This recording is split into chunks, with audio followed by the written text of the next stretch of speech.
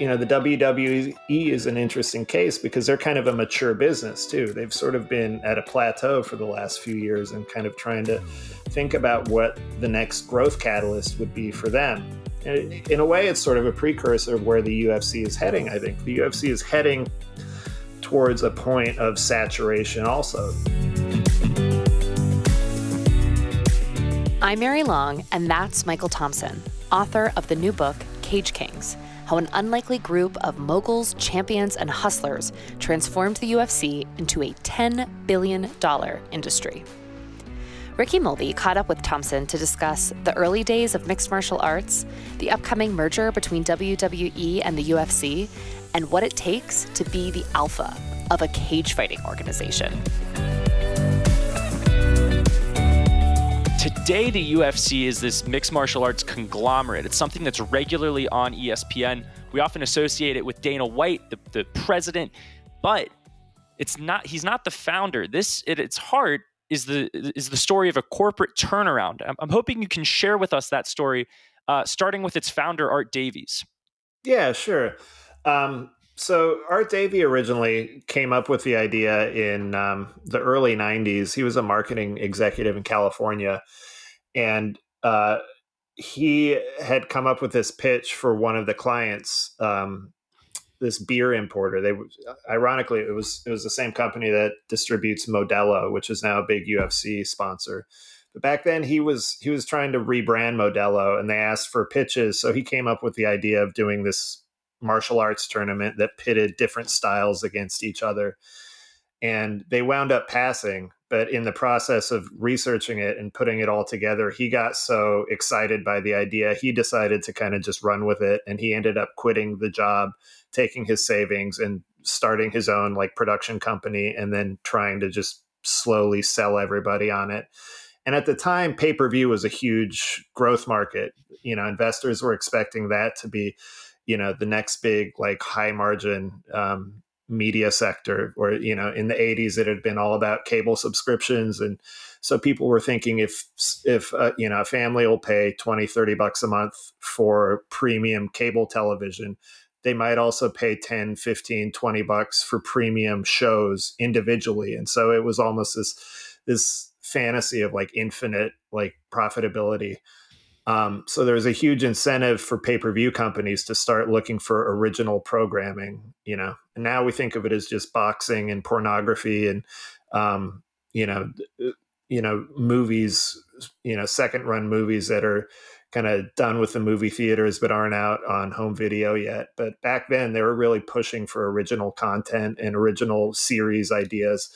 And that was kind of the sweet spot that Art Davie hit with the 1993 launch. But it always kind of had to push the edge. I think what was it? They also tried street racing and sort of these leading edge reality shows.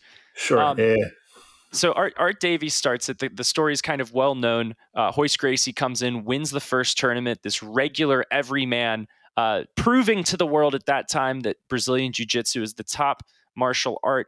But then after that, the company starts to falter a little bit. Maybe there's a little bit more pressure on them. The shine has worn off.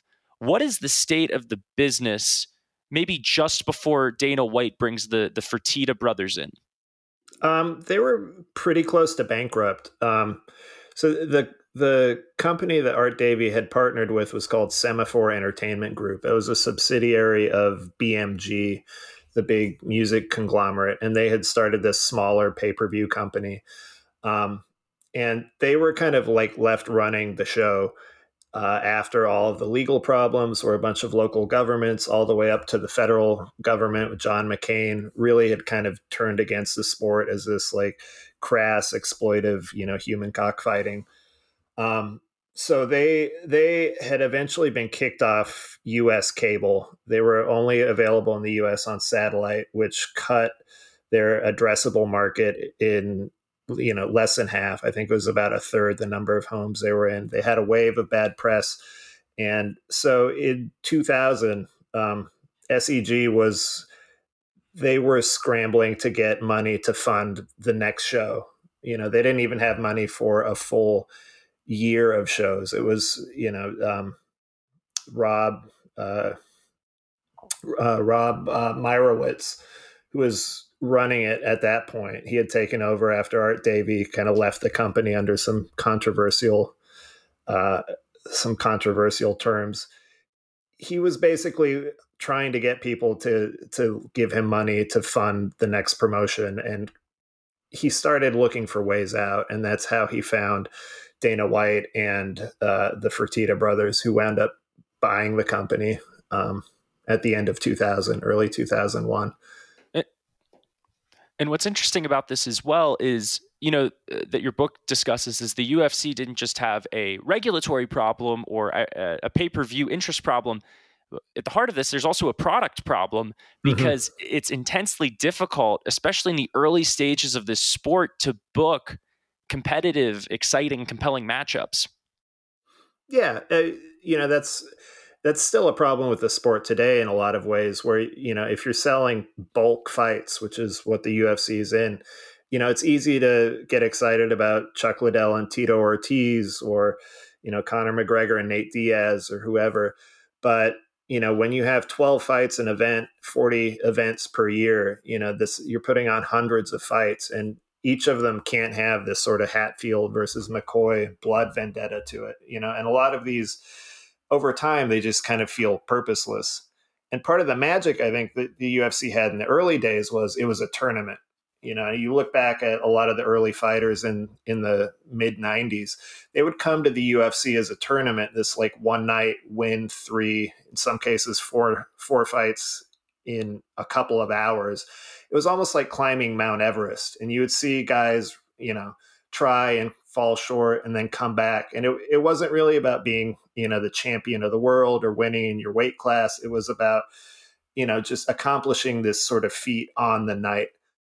And that sort of gave it drama. But I think, after 7-8 years, that got old also. It was sort of like, well, we've seen, a dozen, 24 people climb Mount Everest now. It starts to lose its sort of specialness. And then it became more about matchups and building characters and personalities and stakes for the individual fights. And that's where it really becomes a kind of like promotional problem in terms of a business. Like, how do you create a sense of meaning and significance to each fight enough that you're going to convince someone to spend $30-$40 on it? Well, not just that. I think it's like almost $80 for a pay-per-view 85, now. I think. Let's talk about one of the key figures at the UFC, who's actually sort of going to be at the helm of the new IPO, the company, the conglomerate between the WWE and the UFC. The ticker will be TKO, and that gentleman is Ari Emanuel. Kind of tell me about who Ari Emanuel is and how he becomes such a key figure for the UFC. Yeah, it's a tempting question. There's a lot of different versions of the Ari Emanuel story you could tell. The simplest one is he's an agent. He's a talent agent. He got his start in Hollywood in the mid 90s as an agent trainee, and he didn't really have any particular vision at that point. I don't think. There's an interview I quote in the book. If you go back, they interviewed, I think this is around 1995, and they asked him what his sort of ambitions were, what his big goals were for the future. And he said he didn't really have any beyond just money and power. That was the closest thing that he could kind of come up with for like a personal kind of motivating mission. And that's really been his life arc in a way, where he's just sort of gone from agency to acquisition. Now he started his own agency, which is called Endeavor, in the late 90s, and then just steadily built that up. He kind of got a chokehold on the talent business, especially in television. That was where he started, television and animation. He represented a really valuable client list in the 90s when television deals were kind of at their peak. We had like, Seinfeld, it was the age of the sitcom, the network sitcom, where there was just absolute premiums for actor commissions, writer commissions, showrunner commissions. And he sort of like was in the center of all of that.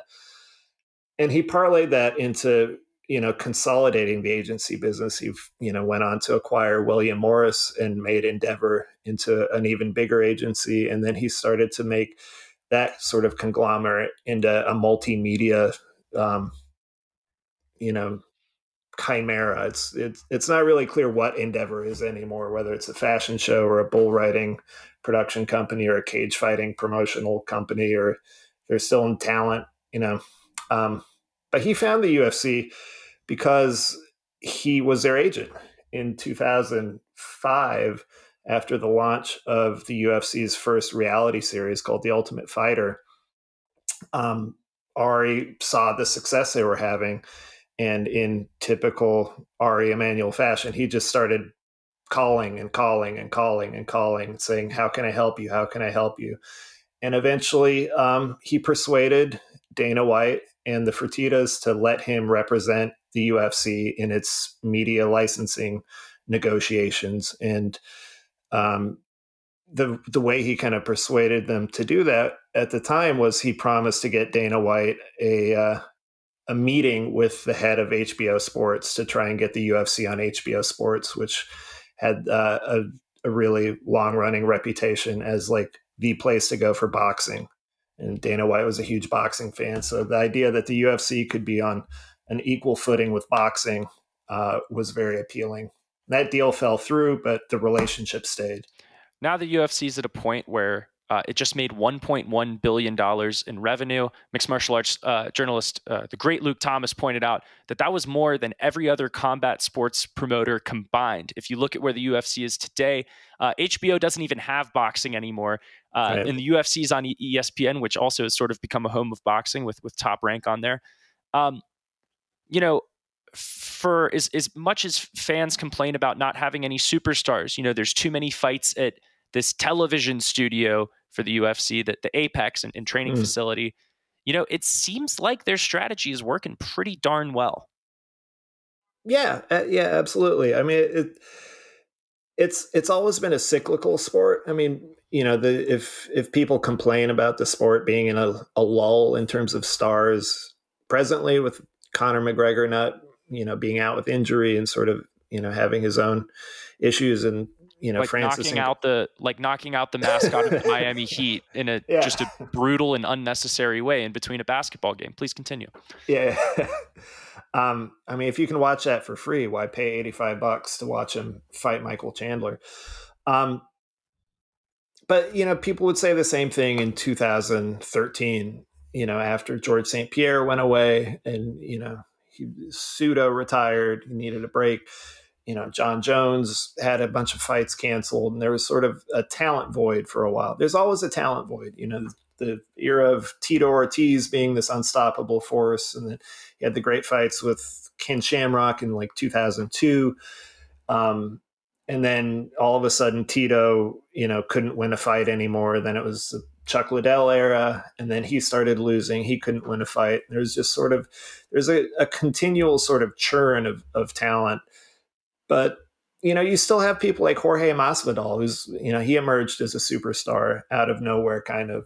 And he had been a long running presence in the sport. He's been fighting since the mid 2000s. Like, so the idea that just, or even Nate Diaz, you know, Nate Diaz was one of the most familiar names in MMA, but like very few people thought of him as a superstar. And then, you know, you just hit this catalyst matchup, a matchup where the stakes, the significance of why these two people are fighting suddenly becomes clear, and it just draws this intense reaction from fans. And I think that's always going to be there. You can kind of feel it happening a little bit with, you know, Israel Adesanya, who, you know, is one of the biggest stars I think they have now. Kamaru Usman became a big star, you know, even though he was sort of, for large parts of his career, he was thought of as kind of a dry, boring grappler, you know, not a knockout artist, not a submission fighter. He was just kind of a smothering wrestler. So it's really, you know, there's a gambling analogy to the way they deal with star building, you know, where, you know, they hold the maximum number of chips and then they just choose when they're ready to go all in on a certain fighter. But, you know, they have all the fighters available to them. And then when one of the fighters hits a streak, then they have the media platform to really blow that person out, send them all over, promote them, buy commercials for them on, radio and YouTube and everywhere else. But until there's sort of that momentum going, then it feels like nothing's happening. I want to talk about where the UFC is going, specifically this Yep. this IPO slated for the second half of the year. The UFC or Endeavor is combining with the WWE in TKO Group. The CEO will be Ari Emanuel, who we just discussed. And Endeavor, Ari Emanuel is able to own a 51% stake, while the WWE shareholders are going to get the remaining 49%. That in and of itself has to be an incredible feat to wrestle away ownership of the WWE from Vince McMahon. Yeah, absolutely. I mean, Ari famously, he has a lot of doubters. He does things similar to what the Fertittas did in the locals gaming market, where they take on enormous amounts of debt and they make bets that a lot of people on the sidelines say are not going to pay off. They're going to leave them too vulnerable. They're not even going to be able to repay the interest on the debt. And it was the same with the UFC acquisition in 2016. A lot of people at that time were like, this is way too much money for what the actual revenue this company produces year over year is. And he just keeps finding marginal profit to scrape out of these companies as they build up. I think, the WWE is an interesting case because they're kind of a mature business too. They've sort of been at a plateau for the last few years and kind of trying to think about what the next growth catalyst would be for them. And in a way, it's sort of a precursor of where the UFC is heading. I think the UFC is heading towards a point of saturation also. And you've with domestic ratings, you've seen, clear evidence of that. Even, in the last few weeks, people have been talking about how low the ESPN ratings are for the Conor McGregor Ultimate Fighter series that just launched. And, those are just linear cable. That's not the ESPN Plus streaming ratings. There may be a substantial audience divide there, but 300,000 viewers for a Conor McGregor, cable series show on a platform that still has some 70 million households that it's available in with ESPN, that's shockingly low. And that even you go back to the UFC's heyday in the mid 2000s when it was the era of Chuck Liddell and Randy Couture and, Brock Lesnar, they were getting, regularly 2, 3, 4 million viewers per fight night. Some Ultimate Fighter episodes broke 2 million people watching. So, this is, a far cry from what it was even back then. And yet the company never made more money. It's never been more profitable, which is kind of the magic of someone like Ari. It just finds more and more ways to monetize, whether that's like you mentioned earlier, the gambling or international licensing, sponsorships, So just for a little bit of context, the Fertitta brothers were sort of the longtime owners, financial partners of the UFC, along with Dana White running the show. And while the UFC has grown revenues, and I want to focus on this IPO, especially its public investors in Endeavor have been fairly disappointed. While revenue's grown significantly, the stock went public in 2021, and the stock itself has returned about negative 20% since then total. Meanwhile, the share count has risen by about the same figure.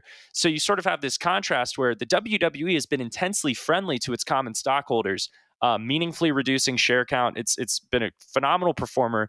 But with I would say with Emmanuel's leadership, you often see these deals such as boosting earnings, but only for the sake of hitting maybe short-term bonus payments for the owners of the company. Yeah, absolutely. And I'm not sure he has a grand vision either, other than keeping the channels for investors open for institutional investors to fund whatever his next acquisition is, whether it's F1 or whatever he's got planned. But that's been the common criticism of Endeavor is how does bull riding fit together with an amusement park in the middle of London with the WWE. What's the grand vision of all of this? And there's not one necessarily beyond just sort of continuous expansion into as many different sort of areas of entertainment as possible. And it's a fair assessment, I think, to say his priority is not necessarily giving shareholders back a return. It's sort of keeping his sort of lines of credit open so that he has as much options or as many options as possible for future acquisitions. And as long as he gets to be involved in every sort of bid and every when a company like WWE goes up for sale, if he gets to be involved, he gets to have his, at least put an offer in on stuff like that. That's sort of what he wants to be. It's an agent's mindset. Whatever is happening, I want to be in the middle of it. We'll continue to keep an eye on that IPO. I'll be very curious to see how the structure is set up, especially between those preferred stockholders and the common stockholders, because I think there might be some key differences there. We haven't talked about Dana White that much. Let's talk about the president, which you feature prominently in your book. Not your opinion of him necessarily, but what does it take to be the silverback of a cage fighting organization? Yeah, it's a good question. It takes a lot of different things. And I think the one thing, Dana's a true believer, right? He's the thing Dana can't fake is his excitement about fighting. It genuinely gives him joy, and that joy gives him a form of insight into what will be interesting about a prospect or a one matchup versus another, timing for different matchups.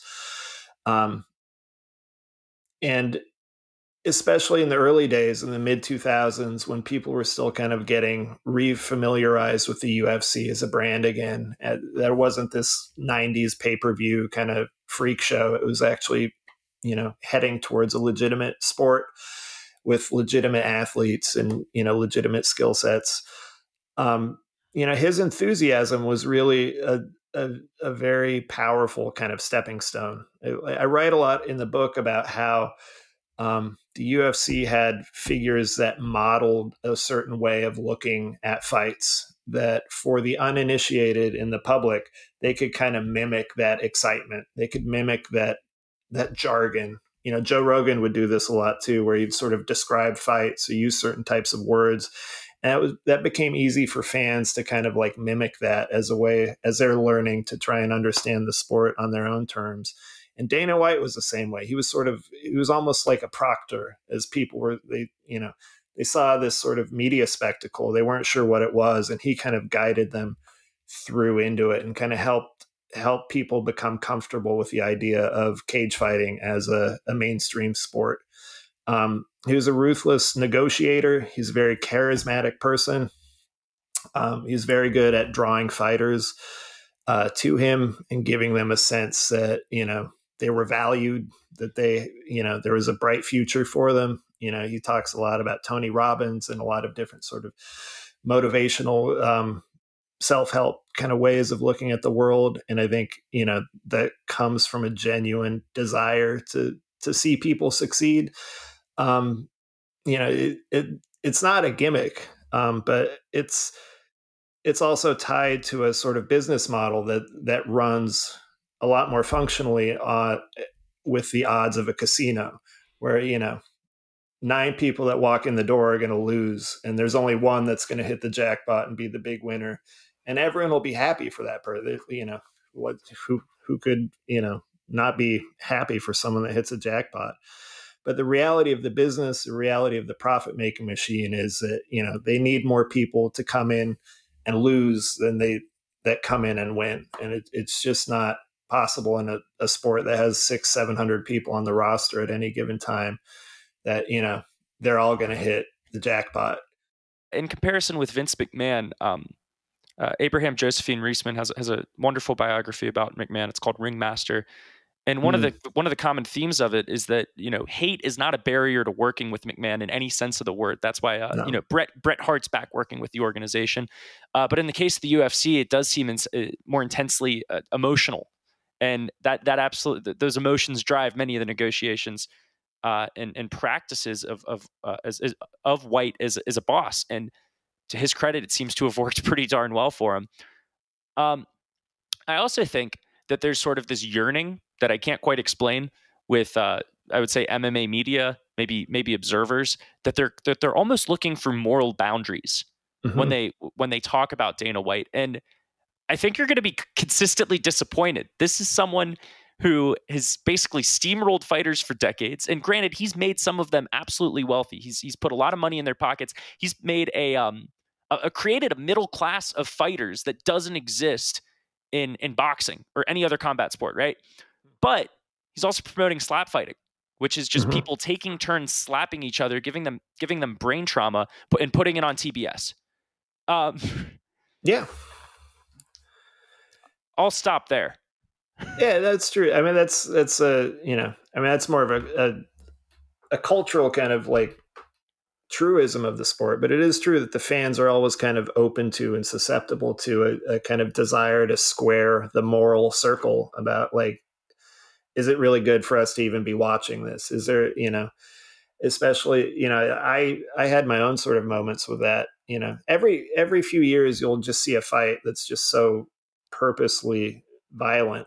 For me, the worst one, I think, in recent memory was the second Conor McGregor Nate Diaz fight, where it just kind of ended as a dogfight where neither of them could beat the other, and they were just kind of locked on each other, and just you could just feel like neither was going to knock the other out, but neither was going to but they were still doing damage to each other. And it's just sort of like, you don't have to prove this anymore. You're both great fighters. You can take the pain. You both will never quit. You won't break, but you're just still smashing each other in the head. Like how many more rounds, how many more minutes, how many more punches, especially in a rematch, like how deep into the darkness do you have to go? And I think that there's always going to be that sort of paradox in the fandom where it's sort of, you want to see the darkness. You want to see the courage that comes from someone being willing to go all the way down into the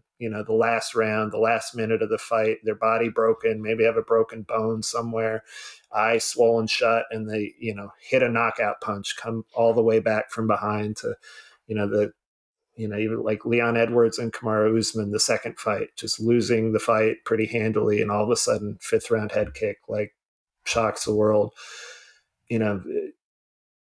People love that, but the cost of that is always going to be unsettling. And Dana White, his conviction, his real optimism and his buoyancy, I think, is a real important force in that sort of cultural swirl where he kind of, he'll come to post-fight conferences and is very caring. Like, we sent him straight to the ER, man. Yeah, talk to him. Like, we're going to take care of him. He's a very paternal kind of figure.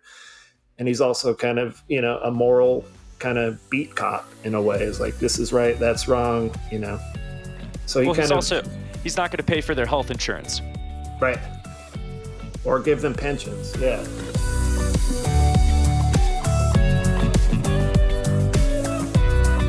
As always, people on the program may have interests in the stocks they talk about, and the Motley Fool may have formal recommendations for or against, so don't buy or sell stocks based solely on what you hear. I'm Mary Long. Thanks for listening. We're off tomorrow for the holiday, but we'll be back again on Tuesday. See you then.